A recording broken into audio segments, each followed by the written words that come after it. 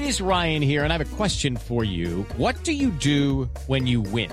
Like, are you a fist pumper, a woohooer, a hand clapper, a high fiver? I kind of like the high five, but if you want to hone in on those winning moves, check out Chumba Casino. At ChumbaCasino.com, choose from hundreds of social casino-style games for your chance to redeem serious cash prizes. There are new game releases weekly, plus free daily bonuses. So don't wait. Start having the most fun ever at ChumbaCasino.com. No purchase necessary. VGW Group. Void where prohibited by law. See terms and conditions. 18+.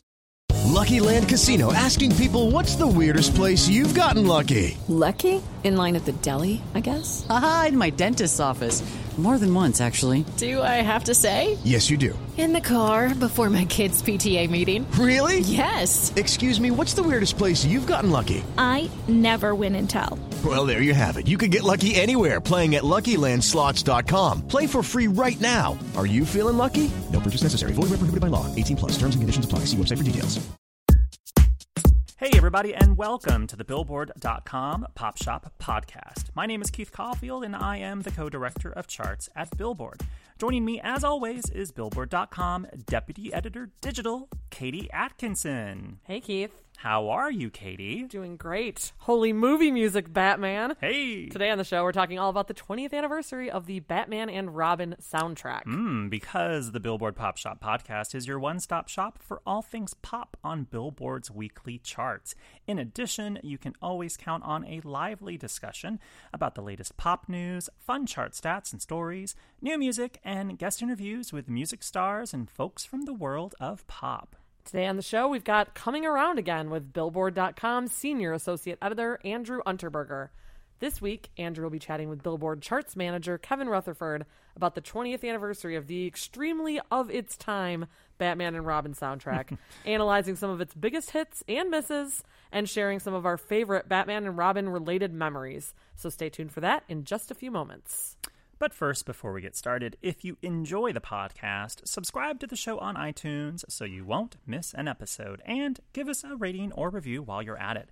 If you have any questions for us, feel free to tweet us at Keith_Caulfield or at KT Atkinson. And if you want to explore more podcasts from Billboard, visit itunes.com/BillboardPodcasts.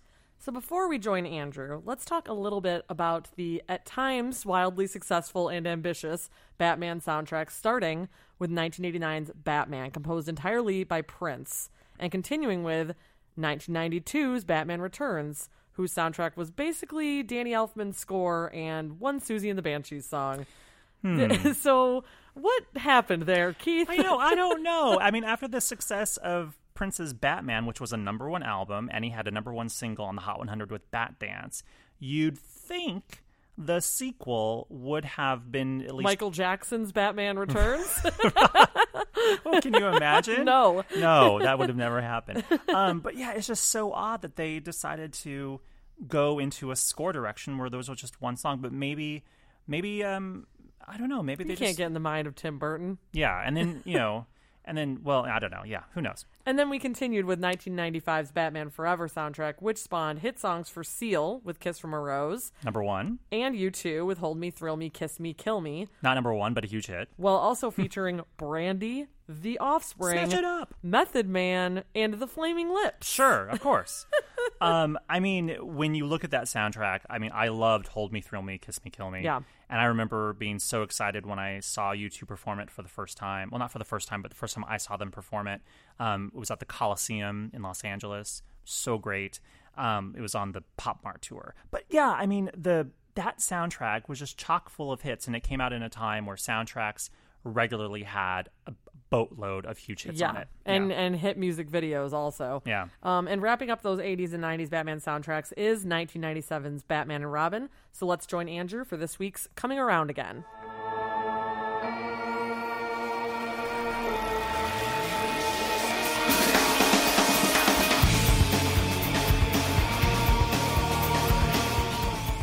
Hello and welcome to Coming Around Again, Billboard's anniversary-themed podcast celebrating milestone anniversaries in the music world. Today we are joined by Kevin Rutherford, chart manager for social streaming and rock, and a regular guest on my friend Chris Payne's Alternative Facts podcast. That's right.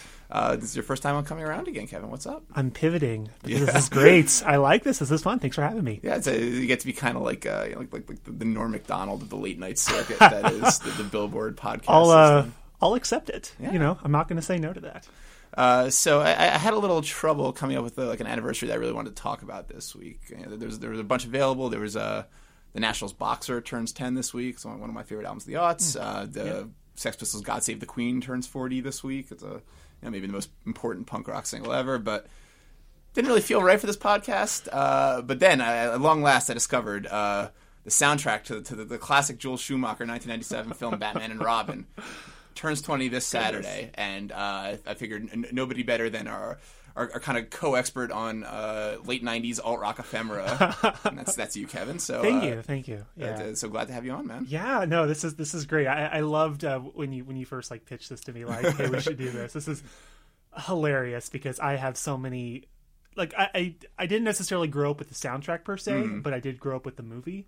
And Sure. It's one of those movies that's at the time I watched it and, I enjoyed it because I was 7 years old when it came out. Of course, I was going to enjoy it. But then when I grew, I had more of this appreciation for it as I've grown older, just the whole spectrum of what that movie does. There's a lot going good on. And bad. Yeah. But and we'll certainly talk about the movie later. The soundtrack I actually did own at the time. I think I was 10 or 11 when it came out, and it was sort of the soundtrack is a good kind of signpost for where popular music in general, and the kind of music that would be on these film soundtracks was at the time. It's still part of the kind of the alternative era. We had I think the soundtrack that kind of set the tone for 90s soundtracks in general came out 5 years earlier, and that was the single soundtrack, which just got the 25th anniversary reissue last week, and that was. That was entirely grunge based and had all the biggest bands at the time to kind of set the template for these soundtracks that collect all the biggest names around right now. And you have a couple spin-off singles that are big on radio, and you have the videos that integrate clips from the movies and stuff like that. And that was sort of the standard mold at the time. And Batman and Robin has a bunch of that, but it's also kind of starting to drift from a little bit further from that center. There's pop songs, there's kind of trip hoppy songs, there's some electronic songs on it. So I asked you to listen to it for the first time probably in a long time, if not ever, in preparation for this podcast. Did it sound coherent at all to you, or is it just a total mess? It's weird. It's I wouldn't call it incoherent, but there is some moments where I'm not quite getting it. Well, I shouldn't say not quite getting it. I feel like there's almost two halves of the soundtrack, and there's the R. Kelly and the Bone Thugs and stuff like that, and I feel like that fits together really well. Yeah. And then you have something like Smashing Pumpkins or Goo Goo Dolls. It's kind of on the other end for me, and then maybe there's something like that Moloko song that kind of maybe bridges the gap a little bit, but it does still feel a little. Maybe not disjointed, but maybe that is the word. I don't know. But at the same time, it does really feel like a 1997 soundtrack album. So in that way, I guess mission accomplished or something. And it certainly takes its shots. It kind of goes for the volume shooter approach. It's all right. Well, we'll get everyone. Maybe the Smashing Pumpkins fans and the R. Kelly fans aren't necessarily the same fans, but we'll get both of them and we'll include a little bit of something for everybody and hope that works out. And we'll bookend with Smashing Pumpkins somehow, which is has that ever been done? Probably. So the soundtrack actually was decently successful. I think when most people think of music from the Batman series, they think of either the Prince Batman, which was maybe not one of his greatest works, but certainly like a defining moment in Prince as a pop culture figure. And Bat Dance was the #1 hit, and the album sold very well. Or they think of the Batman Forever soundtrack, which was the one before this, came out in 1995, also had a #1 hit, and Seal's "Kiss from a Rose." And I think it had some weird website tie-in that made it the first soundtrack of its kind to have its own website, so something like that. But it was very much like a soundtrack of its time. Had songs by U2 and The Offspring and a whole bunch of other kind of the moment alt rock bands. But this is the only soundtrack. I think you can correct me if I'm wrong. I'm sure you have the stats in front of you. But I think this is the only Batman soundtrack to actually have 3 top 10 hits. Yeah, 3 top 10s, which is kind of kind of nuts. I mean, like that, but like I guess at that point Batman was kind of riding high, you know, even though Batman Forever I don't think was like a major critical success. It was certainly a commercial success. I think it was like the number 2 grossing film of that year, something like that. So, you know, it wasn't like, you know, people were going to like sit here and like, they were still on the Batman train. And in the album, like you said, I mean, it sold pretty well. It was one of the more popular albums of the year. I don't think it did, or I don't think it definitely did not hit number 1, but it was number 5, I think, and it sold pretty well. Batman was still a big thing, so of course this album was going to probably do well. But and I think maybe we didn't know at the time exactly what the movie was going to be. Yeah. And I think the movie actually did, you know, it wasn't like a flop, you know, even though it's kind of seen as a critical disaster, and you know, various people involved with it have kind of theorized that it sort of killed the franchise until Christopher Nolan resurrected it a couple decades later. Sure. But you know, the other movies were, you know, not necessarily critical darlings, but they were decently well received, and this had a lot of the same people involved as Batman Forever, which you know was a generally liked movie and obviously very successful. So it's not surprising that the soundtrack should have had kind of a lot of resources put into it. 3 top 10 hits does seem like a lot, yes. though, especially because you don't think it doesn't have that one like "Kiss from a Rose" or "Bat Dance" type single that like you automatically come to associate with. Yeah, and I feel like really only maybe one of those songs that did hit top 10 are songs that you might even still hear today. Right. And that's Foolish Games by Jewel. And even that's a little, you don't hear it that much. I mean, I feel like it was clearly huge in its time. Yeah. But like, when was the last time you heard like Gotham City by R. Kelly? When was the last time you heard the Bone Thugs song? What's the name of the song? Look Into My Eyes. Look Into My Eyes. I was like, eyes something. Yeah. Look Into My Eyes. Yeah. When was the last time you heard those songs? It's like, the last time was when I listened to the soundtrack. Well, besides, you know, before that, it had definitely been a while. And you mentioned Foolish Games, and that to me is like the weirdest one of all. Like, so I don't even know if most people remember that that version of that song came from the Batman and Robin soundtrack. You know, I didn't. Obviously, it was on Jewel's Diamond mega selling Pieces of You album. I think it was the 3rd single from that. But I think on the album originally it was like a different version that they either re-recorded or remixed it for the Batman and Robin soundtrack. But it wasn't. You know, it wasn't like Jewel hanging out with Chris O'Donnell in the video or anything like that. It was just her in like the like a almost black and whitish setup, just kind of singing dramatically at the camera, I think. But yeah, like definitely not the sort of like, it was a very, very melodramatic ballad, very like personally kind of like venomous, and no pun intended with Batman and Robin, but definitely very, very not like your classic soundtrack single. Did you have a favorite of those 3 songs? Of those 3, I hadn't heard Foolish Games in a pretty long time before this, and now that I've heard it, I think I kept coming back to it. Okay. Gotham City's fine, and I think the Look Into My Eyes is also fine, but I don't know. I think I definitely come back to Foolish Games quite a bit, and I think that the mix that they end up doing for this album is also the superior mix. Yeah.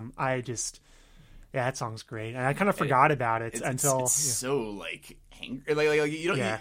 You don't necessarily think of Jewel being in that kind of Tori Amos like class of like just vengeful songwriting, but like this was kind of like I was thinking about it recently when we did that best chorus list of the century, and it caused me to go back to Christina Perri's Jar of Hearts. Good, that's good. I like that. Which is like kind of like this was kind of the Jar of Hearts of its time. I guess that's fair. And I guess you don't really think of her as like a Tori Amos type nowadays, but at this point, this was a Jewel that was actually getting some alternative radio play. I mean, You Were Meant for Me was her final song that got played there, and that was the preceding single to this, but this was someone who it wouldn't have been weird at that point to have heard there. So, I guess that this was definitely a different Jewel than I guess what we are used to now with her, which I forgot totally. I'm like, what has she done lately? And I realized, she put an album in like 2015. It was on Sugar Hill. It was kind of like a folk album. Oh wow, that's kind of what she's doing now. So she's kind of like making her way through all like the roots genres. I think so, in a way. Yeah, and I know that she had an album, I think 2010, that was like more of a country album. I vaguely remember that. That got some airplay.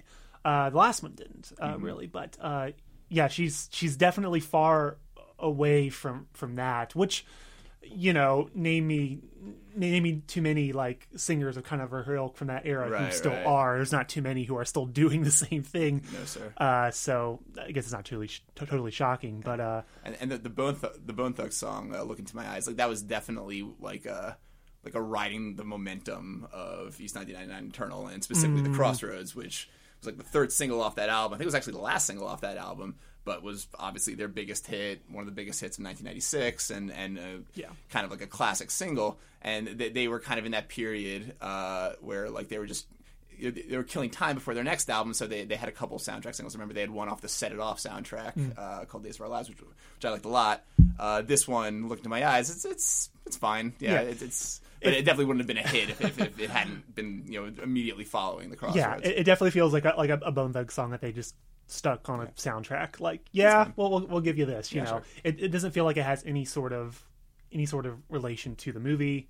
Not that a lot of songs on this album necessarily do, but it definitely does feel like a bit of a just like, oh, okay, here, take this, and and we took it and we were glad for it. But sure. but actually the lead single off this album, if memory serves at least, wasn't any of these songs, and it was one of the ones we've already talked about, which was the Smashing Pumpkins' "The End Is the Beginning Is the End," not to be confused with "The Beginning Is the End Is the Beginning," which so the two bookending songs on that album.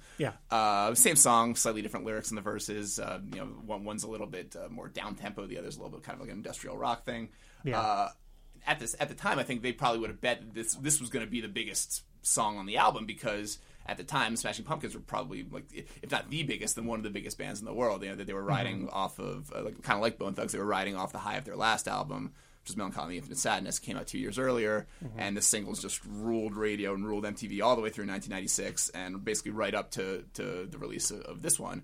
What do you think of these songs? Do you think they kind of live up to the Melancholy mold, or is it not a surprise that they weren't as big a hits as some of those singles were? Well, I want to say first, with regards to these songs, that I had never really heard them until like 2008. Really? And do you know why this is? Was one of them in a trailer? The Watchmen trailer. Okay. Yeah. I vaguely remember that. The slower one, I think it's the beginning. The beginning, sure. That one was in the Watchmen trailer. I'm sitting here like, oh, I like this. I was. What is this new Smashing Pumpkins What is this song? And then I learned later, like, oh, it says first of all, there's another version. Which at the time I preferred the slower. Now I think I prefer the more industrial. I don't know why I shifted, but I don't know, whatever. But yeah, like that's how I first came to know these songs, and it is kind of surprising that they weren't bigger hits, or the single wasn't, at least, because at that point, Smashing Pumpkins were, as you mentioned, they were like the big band, and I mean, it still did fine. It was still, I think, where was it on the? Yeah, it was number 4 in alternative songs. Okay. So I saw that it won a Grammy too for like best hard rock performance. Yeah, in '98. Yeah. So I mean, it did pretty fine in its normal Smashing Pumpkins lane, but in terms of like a major worldwide Hot 100 hit single, and I don't know if they were necessarily banking on that or not, because frankly I don't know why they would, because they have all of these other songs that are way more of the, I think, Hot 100 times at that point, because it was very hip hop. And so they had, R. Kelly and they had Bone Thugs, so it's like, well, why not? And then, then they had like the slow mid to low tempo songs. I think that 97 was the year that Candle in the Wind was such a big huge... I don't know if they could have predicted that at the time. Well, sure, yeah, but like that was kind of like what was going on at that time, so I think Foolish Games made sense too. So if they ever, I don't know if they tried to send this as like a, okay, top 40, you want to play this too? I don't know if they did or not, but top 40 politely declined. Yeah, I don't know if that was the case, but like, I don't know why they would have, because they had so many other songs that made way more sense, I think, as like not just the lead single, but as like the more like the big popular single. This made a lot of sense for alternative rock though, and it was, as you mentioned, it was kind of certainly a notable hit at the time, but definitely not on the level of like a 1979 or a Bullet with Butterfly Wings or anything like that. But I do remember them pumping like a lot of resources into the music video, which was like the band floating basically in a gigantic Batman mask. Yeah. It's very much of its time. Sure. Very recommended viewing for all those listening. But so this is actually one of like I don't know if it's one of my favorite Smashing Pumpkins songs. It's one of my favorite Smashing Pumpkins periods. Like because they were basically in this moment in between albums, and they're just kind of tossing off singles and like this. So they have this for Batman and Robin. They have a really underrated song called "I," which is on the Lost Highway soundtrack. It's one of my all-time favorite Smashing Pumpkins songs. Yeah, great song, absolutely. I think this is also the year they do their Christmas song for like a very special, very Merry Christmas. I can't remember what it's called. One of those compilations. Something like that, and like. It's not exactly the same thing, but I kind of compare it to like where Justin Bieber is at right now, where it's like he's wrapped up the Purpose album cycle, like no more singles from that album. He's already pulled all that he possibly can from that. Not really ready to get into the next album yet, but like in the meantime, he's just like throwing hits everywhere. He's like, okay, Luis Fonsi and Daddy Yankee, you want a song? Got it. DJ Khaled, here's the #1 hit. Major Lazer, and it's just this is kind of the 1997 version, on a slightly smaller scale of Justin like Bieber. Alt rock version. Yeah, sure. I mean, like, I don't know if you would say that the Pumpkins were necessarily as big as Bieber is now that they were back then, but they were not far off. They were one of the biggest things going on in music. Oh, 100%. Yeah, they were this is basically just a way for them to kind of, I think, buy some time before Adore. And I looked up a stat on the band that I thought was really interesting. I'm sure this has been reported before at some point in Billboard history. But they were in the midst at this point of 17 straight top 10s on alternative songs. Wow. You know who's done that before? No one. No one has ever done that. And the craziest thing about that to me also is the fact that, you know how many they have total top 10s? Oh, 17. Geez. No, 17. Like this was it. This was their, they started there with, I think, Cherub Rock. Okay. And they ended with Tarantula in 2007. All right, so this is sort of like the midpoint of that. Well, maybe a little bit closer to the end. About the midpoint. But yeah, they were in the midst of this unprecedented streak. Wow. Well, it wasn't unprecedented at the time. I don't think they were like the streak was right. It was probably like 10 or 11 at this point. Yeah, but like it ended up being like it was crazy. And also one of the crazy things to me is that even throughout that streak, they only had one #1. Which was the #1? 1979. Oh, well, that's the one. Yeah, no, I'm not saying that's certainly what it should have been. But yeah, they were the biggest band out there. I mean, in 17 top 10s is like I think tied for 6 all time. Period. And this is again a crazy streak. They were just absolutely everywhere when it came to alt radio, when it came to harder rock radio as well. And by this point, you know, you had the lead stuff from Melancholy that you again did very well. And then you mentioned the Lost Highway. Then after this, you know, we basically had 9 months off from them. Okay. And then that's when the Door single started to come out. But like, yeah, it's just this was like just another hit in a very long, very lucrative streak. It was never quite the same again, I think, after this. Like, not at all. Adore was, you know, it was a successful album and probably went platinum, maybe double platinum, but like Melancholy went diamond. Mm-hmm. Yeah. And you know, after that, it was clear that like both alt rock was not really going to be the thing anymore, and that like the alt rock that was in vogue was going to be much less like overblown and pretentious than the direction that Smashing Pumpkins were going. You were starting to see that at that point even. I mean, this 97's the era when Smash Mouth had their #1. So by that point, it was starting to kind of shift, and you didn't hear nearly as hard, loud guitars as you do on the single from this album, or really anything of theirs. And you know, they still did pretty well with the Adore singles. I think there was 2 of them. But there's just 2 of them, and then that was it. And then they came back in the 2000s and still did fine. But you know, Melancholy, 6 top 10 singles, and then these 2 soundtrack songs. I mean, they were on fire then. But and I do wonder like what the Batman and Robin music supervisor thought when like the Pumpkins filed their song, and like it's like a pretty good like up tempo industrial rock song. I was going nuts like air drum into it the other day when I was listening to it, and they say, "Oh, great song, Billy! Like, what's it called?" He's like, "Oh, the end is the beginning is the end." Okay. Sure. So what does that? Yeah, I guess maybe you're used to it with the Pumpkins at this point. You know, like it's not like Bullet with Butterfly Wings is exactly like yelled out in the chorus of that song either. But but like that's kind of an unwieldy title for your lead single. So absolutely. Pity to whoever had to market that one.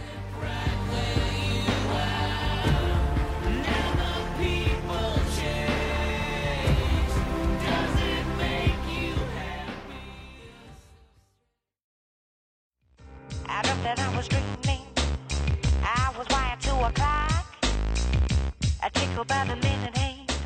We talked a lot about the hits on this album. Do you have any kind of favorite like lesser known songs or songs that stood out to you on listening that that you didn't know before? It's tough. It's tough to call. You know, like what's a deep cut in this case, because 8 of the 13 songs ended up making a Billboard chart at some point. Okay. You know, at least 2 of them were like the dance club songs charts. You know, we're not talking necessarily huge chart hits, but they at least made something. So these songs were in some sense known in 97, at least. So, you know, what wasn't played? You know, the REM song is one of them. Yeah, it's a weird REM song. Yeah, it's a weird REM song. I guess it was an outtake from, what was the name of the album from 94? That had Monster? Monster, thank you. Yeah, it was. I guess it was an outtake from that era. I don't hate that song, but I think what I'm trying to say here is I kind of felt like I had to dig a bit. That's interesting. In order to find a song that was more of like a deep cut that I actually really liked. And the one exception to that, I think, is the Lauren Christie song. Oh boy, I don't even remember that one. That one's Breed. And, yeah, that's right. Yeah, and she's interesting. You know what she ended up doing after this? No, I tell me. She became part of the Matrix. Oh, like the songwriting team of the Matrix. Wow. Right? Okay. And she's still writing. She was one of the writers on Me, Myself, and I by G-Eazy last year. Right? I was shocked to read this. I didn't know this before. No, that is very interesting to me. Yesterday. The Matrix, for all those unfamiliar, were like a songwriting collective in the aughts. They had big hits with Avril Lavigne and Liz Phair when she was doing her pop thing, and a couple other people. Yeah. Yeah, they were big. They even had an album that came out that had Katy Perry on lead vocals. Oh, really? It ended up being shelved because then Katy started getting big, and so then they were like, let's put this out. So I think it kind of came out 5 years later, in 2009 or something. But that's also just a very weird thing if you ever look up The Matrix. Yeah, that's hey, is that Katy curio singing? Well, hey, there you are. Yeah. But that Lauren Christie song I kind of dig. It's almost like a weird Days of the New meets Alanis Morissette sort of vibe to it in a way. This is exactly what radio programmers were looking for. Yeah, no, exactly. Probably, yeah. Exactly. But that's one of the songs that didn't hit a chart, but she had a couple, I think, adult top 40 or adult contemporary hits, one of the two, and then she ended up joining the Matrix and has made, I'm sure, plenty of money since doing that. But more money than she made for her Batman probably. Most likely, yeah. But I kind of dig that song. I don't know. Okay. What about you? I guess maybe this was one of those 8 charting singles, but I like the Moloko song that you mentioned. Fun for me. It's kind of trip hoppy vibe, but also with a very big, almost G-funk synth hook. It's kind of got that Dre Day stomp to it, which I like. Sure. And the Underworld song Moaner, which is an absolutely insane. It's an insane song to begin with, and it's insane that it made it to the soundtrack. But it's this unbelievably aggressive 11-minute house track or trance, I guess maybe, but it's way too. Way too violent to be considered trance, I think. But I agree. It has this unbelievably screamed, ranted Carl Hyde vocal that just goes on forever, and there's no break, there's no chorus, and I'd say if you were to find one song that kind of sounds like the movie Batman and Robin feels, it'd probably be Moaner by Underworld. 100%. And one of my favorite things about that song is where it's placed on the soundtrack, order, which is it's second from the end, right? Yeah, it's right after hey, let's shoehorn part of the score in. Sure, yeah. And then suddenly there's this 10-minute Underworld if you're song. Still listening at this point, here's Moaner by Underworld. And then at this point you're probably not you're probably thinking is this just something from the score they just put in? It was it's playing during one of the parts where they're in a dance club or something. And then they put the Smashing Pumpkins song at the end again. Very weird order at the end of that. Like, I don't know why they didn't put these like before the score. Yeah. But yeah, that song rules if you have the patience for it, at least. Yeah, you have to kind of be it's definitely like a not safe for work kind of listening song. Like if you're driving, as long as you're not driving too fast, like that's the place for it, I think. Sure. But yeah, it definitely stands out at the end of that soundtrack. Absolutely. And I asked you before we got on here if you could think of like one or two artists that aren't on this soundtrack but very conceivably could or maybe even should have been. Did you come up with any good names for that? Yeah, I mean, this is such my brand, but I'm gonna say, Live was huge at this point. Why not put Live on this? Gotta thing? represent for Live. I gotta certainly, represent yeah. for Live, but yeah, Secret Samadhi was like a huge album this year. Not as big as Rolling Copper, of course, but it was still pretty big, and they had some. I think Lakini's Juice went number 1 at alt. Turn My Head was top 5, and sound-wise, I mean, it doesn't feel that weird to like what they were doing with that album at that point. I feel like a dark song on side 2 or something. At this point, I don't think they were necessarily doing a whole lot of soundtracks that ended up changing around the 2000s. I think they were on the Mummy Return soundtrack. We'll talk about that 5 years from now. Yeah, no, exactly. We will come back to that. But yeah, no, I feel like they would have worked. The Prodigy, maybe. The Prodigy is actually one of the ones that I thought of too. Yeah, that's a good call. Yeah, or like the Chemical Brothers. In the same vein as the Underworld song. For sure. I feel like they would have worked. Even like, 97 was when the Great Malenko by Insane Clown Posse came out. Oh, I don't know. Like, that's almost too on the nose. I feel. Do you feel like it might have been? Maybe that's why. Like, I bet you Insane Clown Posse were actually in this movie somewhere as some of like the henchmen's number 6 through 10 or something like that. Yeah, that's fair. But that's a good call. So yeah, I thought of the Prodigy, and the other one that I thought of, like, I was trying to think, like, could we get like a ska band in here? Oh my god, I have some of them down too. Yeah, but like it wouldn't have felt quite right. It's a little too up tempo, a little too jaunty. Maybe what I did think of was Squirrel Nut Zippers. Ooh, okay. Who, like, they're kind of ska swing adjacent, but they are also like a little jazzier, and they kind of have like a retro 40s thing going on. Yeah, and that's sort of what Batman and Robin the movie is going for, is this kind of retro comic book cartoon vibe. Totally. So I feel like they totally could have slotted in there and not have been that conspicuous. I feel totally. There's even like a scene in the movie, like a couple of the party scenes, they have like kind of 40s jazz sounding music to it. So sure, yeah, sure. So slide Squirrel and the Zippers in there. And actually, like, that leads me to my next point, which is that really, like, so I don't know how long it's been since you've seen this movie, but if you had to guess, like, how many songs from this soundtrack are actually used in the movie, like pre-credits? Do you know the answer? I do, because I watched this movie on HBO Go a couple days ago. I had to skip through some parts. That's fantastic. Yeah, I did see it on HBO Go. From what I remember from this movie, I think there's like 2. You're exactly right. There's yeah? two songs. They're in the same scene, and it's actually the 2 songs that I mentioned as my favorite deep cuts. It's the Moloko "Fun for Me" song and Underworld's "Moaner." I thought Underworld was in it. Okay, are cool. in the scene where so Batgirl, played by Alicia Silverstone, like sneaks off the Wayne Manor campus with one of her motorbikes. Yes. And she has to go do some like proto Fast and the Furious kind of street drag race thing. And Robin chases after her, and they end up both almost dying, whatever. But the two songs are used in that scene. But there's so many other scenes in this movie where they almost go out of their way not to use one of the songs from the soundtrack. Like, so they're one of the very, very deep cuts on the soundtrack is a cover of Poison Ivy. I can't remember who was originally by. I know the Rolling Stones did a famous version of it, but on the soundtrack it's done by, I think, Michelle Ndegeocello, who was like a very big neo-soul artist at the time, and they actually, so the introduction of the character Poison Ivy, which was, the Uma Thurman villain character, is at one of the big party scenes, like a big Gotham ball, and like she has her big entrance, and they play an instrumental version of Poison Ivy. Oh, okay. And like, if you don't even know the song, the joke's not even there because they don't say Poison Ivy in it. But like, you have the song on the soundtrack, why not just use it? Like, it made no sense to me. That's a good point. Maybe that would be too on the nose, but then again, I don't think this movie was too concerned about that. No, on the nose list was not an issue there. But in general, this is kind of where soundtracks were going at the time. Like, when I mentioned singles before, those songs like very much like informed the movie. Like Cameron Crowe, the director of the movie, was like interviewed about it later, and he says, "Oh yeah, like I was listening to those songs all the time. Certain songs inspired certain scenes, certain emotions from some of the songs inspired certain moments." by this point, like all pretense is just totally out the window about like these songs actually mattering in the movie. Yeah. And you have like these songs from and inspired by soundtracks where it's like, okay, these songs, we just got them, we're throwing them together. They might have something to do with the movie, they might not. They might be outtakes recorded years earlier, no knowledge that they were ever going to be used on this soundtrack.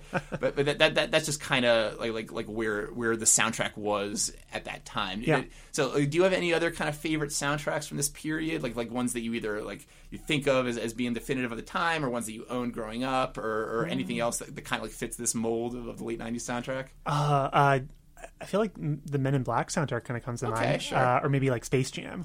Space Jam was like the best case scenario, I would say, for this. Yeah, Space Jam for sure.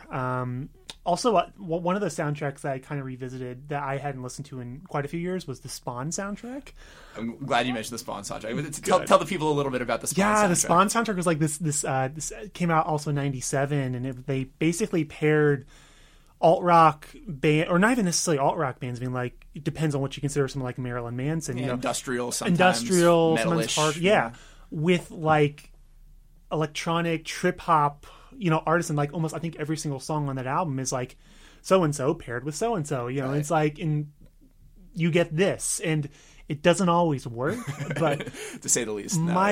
God, it's fascinating. It's just like, it feels very like one of the most of the times, I feel like, albums probably of 97 in terms of soundtracks, which there were plenty. I mean, the soundtrack was huge in 97. I was sitting here thinking like, oh, I'll just like kind of see, which soundtracks from like 97 hit like the top 40 on the Billboard 200, and there was just like a ton of them. I'm just like, oh, I can't go through all of these.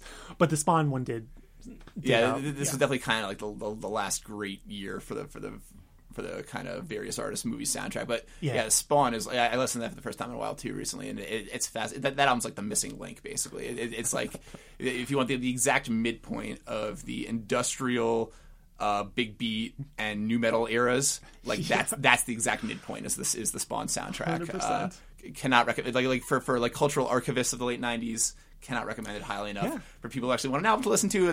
Maybe, but that point, that's where you got a pre-fame Incubus. That's right. Totally unrecognizable as the Incubus we would come to know and love. Oh my god, fascinating. They're paired with like DJ Greyboy or something like that. Oh yeah, but you got like you got Butthole Surfers, you got Marilyn Manson with like, that's just such a who's who. I feel like that album is fascinating. Absolutely.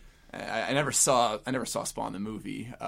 Certainly, I remember seeing commercials for it at the time, but I have seen Batman and Robin now. I think probably like a half dozen times at least. I don't know why. It was just on TV a lot, I guess, when I was growing up. I remember it being on. I remember in high school it being on like HBO a lot. Yeah, maybe like the second or third HBO. Maybe not HBO proper, but sure. I feel like they played it a lot on that, so like I feel like I saw it a lot because of that, for sure. Yeah. Do you have any like favorite moments from this movie, or least favorite moments, or just things you want to talk about? Where to begin? I mean, this movie is bad, but it's so bad and campy that I love it. Yeah. Also, and one of my favorite moments, I think, like really illustrates this movie is like the moment where Poison Ivy becomes Poison Ivy, and they really kind of fast forward through it. By the way, it's pretty quick. They give her character like one scene's worth of both origin story and like who she is as a character. It's definitely like get to the highlights already. Yeah, and like so it's like, I forget the name of the character, but it's he's played by John Glover. He's like the mad scientist, and just like the whole like line delivery of like, I'm afraid you'll have to die, and then like pushes her and like screams and like pushes her into like, I'm just like that, just like of chemicals and vines, and it's like that whole just like scene. I'm just like, what is going on here? But like that scene, the scene where they're one-upping each other. The auction scene at the auction where it ends with the back credit card. Oh, I love it's amazing. Yeah, that's tremendous. And then just, this isn't really a specific scene, but like I saw once, and of course this happened, but like someone stitched together every single Mr. Freeze pun. I've done that before, like on my own time with my own like dual deck VHS VCR. Yeah, it's amazing. There's just like so many, and like it's a lot of cringe, but like I can't not recommend this movie to someone who's not seen it, or at least hasn't seen it in a while, just to like kind of remember, all of the great moments we shared. And I would say that, so watching it again recently, like the thing that struck me, certainly like Arnie gets like he's like the icon of this movie, basically. Like, if you remember one thing about the movie, you remember Arnold Schwarzenegger's Mr. Freeze, and I can't remember if he won a Razzie for it. I'm sure he was at least nominated, but certainly, like, it's one of the iconic bad Arnie movies. I had forgotten just how terrible Uma Thurman is in this movie. She is awful. Like, and probably like intentionally so. Like, obviously she was a very acclaimed actress. She was in Gattaca the same year. She's very good in that.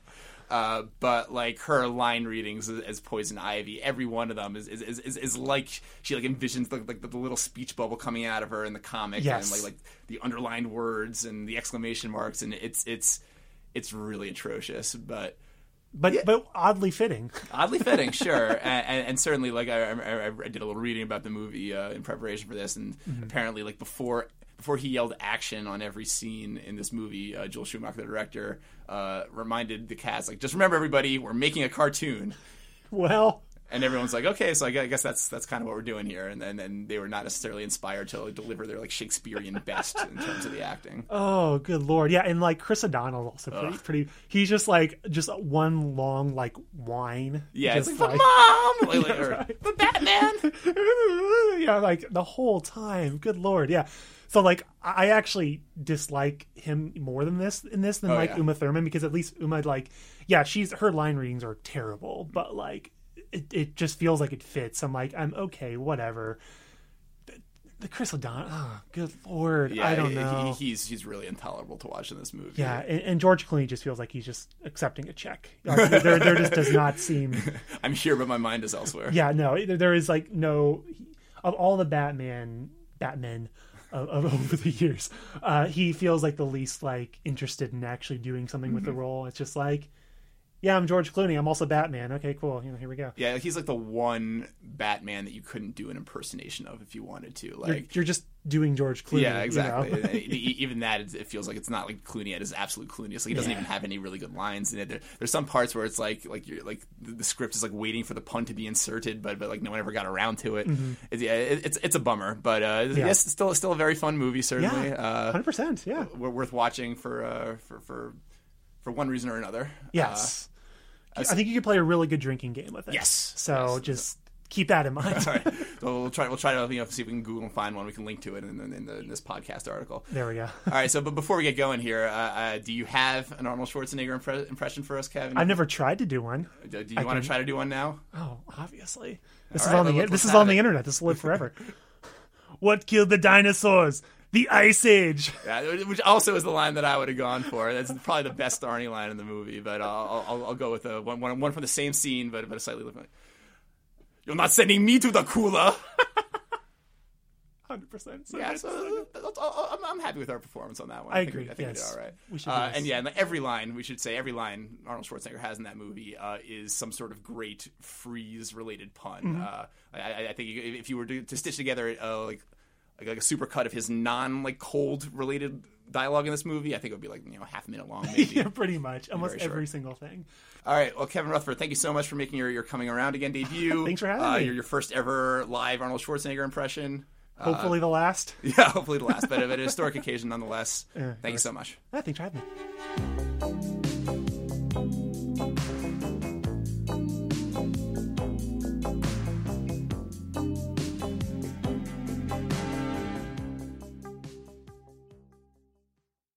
Step into the world of power, loyalty, and luck. I'm gonna make him an offer he can't refuse. With family, cannolis, and spins mean everything. Now, you wanna get mixed up in the family business. Introducing The Godfather at ChumbaCasino.com. Test your luck in the shadowy world of The Godfather slot. Someday, I will call upon you to do a service for me. Play The Godfather, now at ChumbaCasino.com. Welcome to the family. No purchase necessary. VGW Group. Void where prohibited by law. 18+. Terms and conditions apply.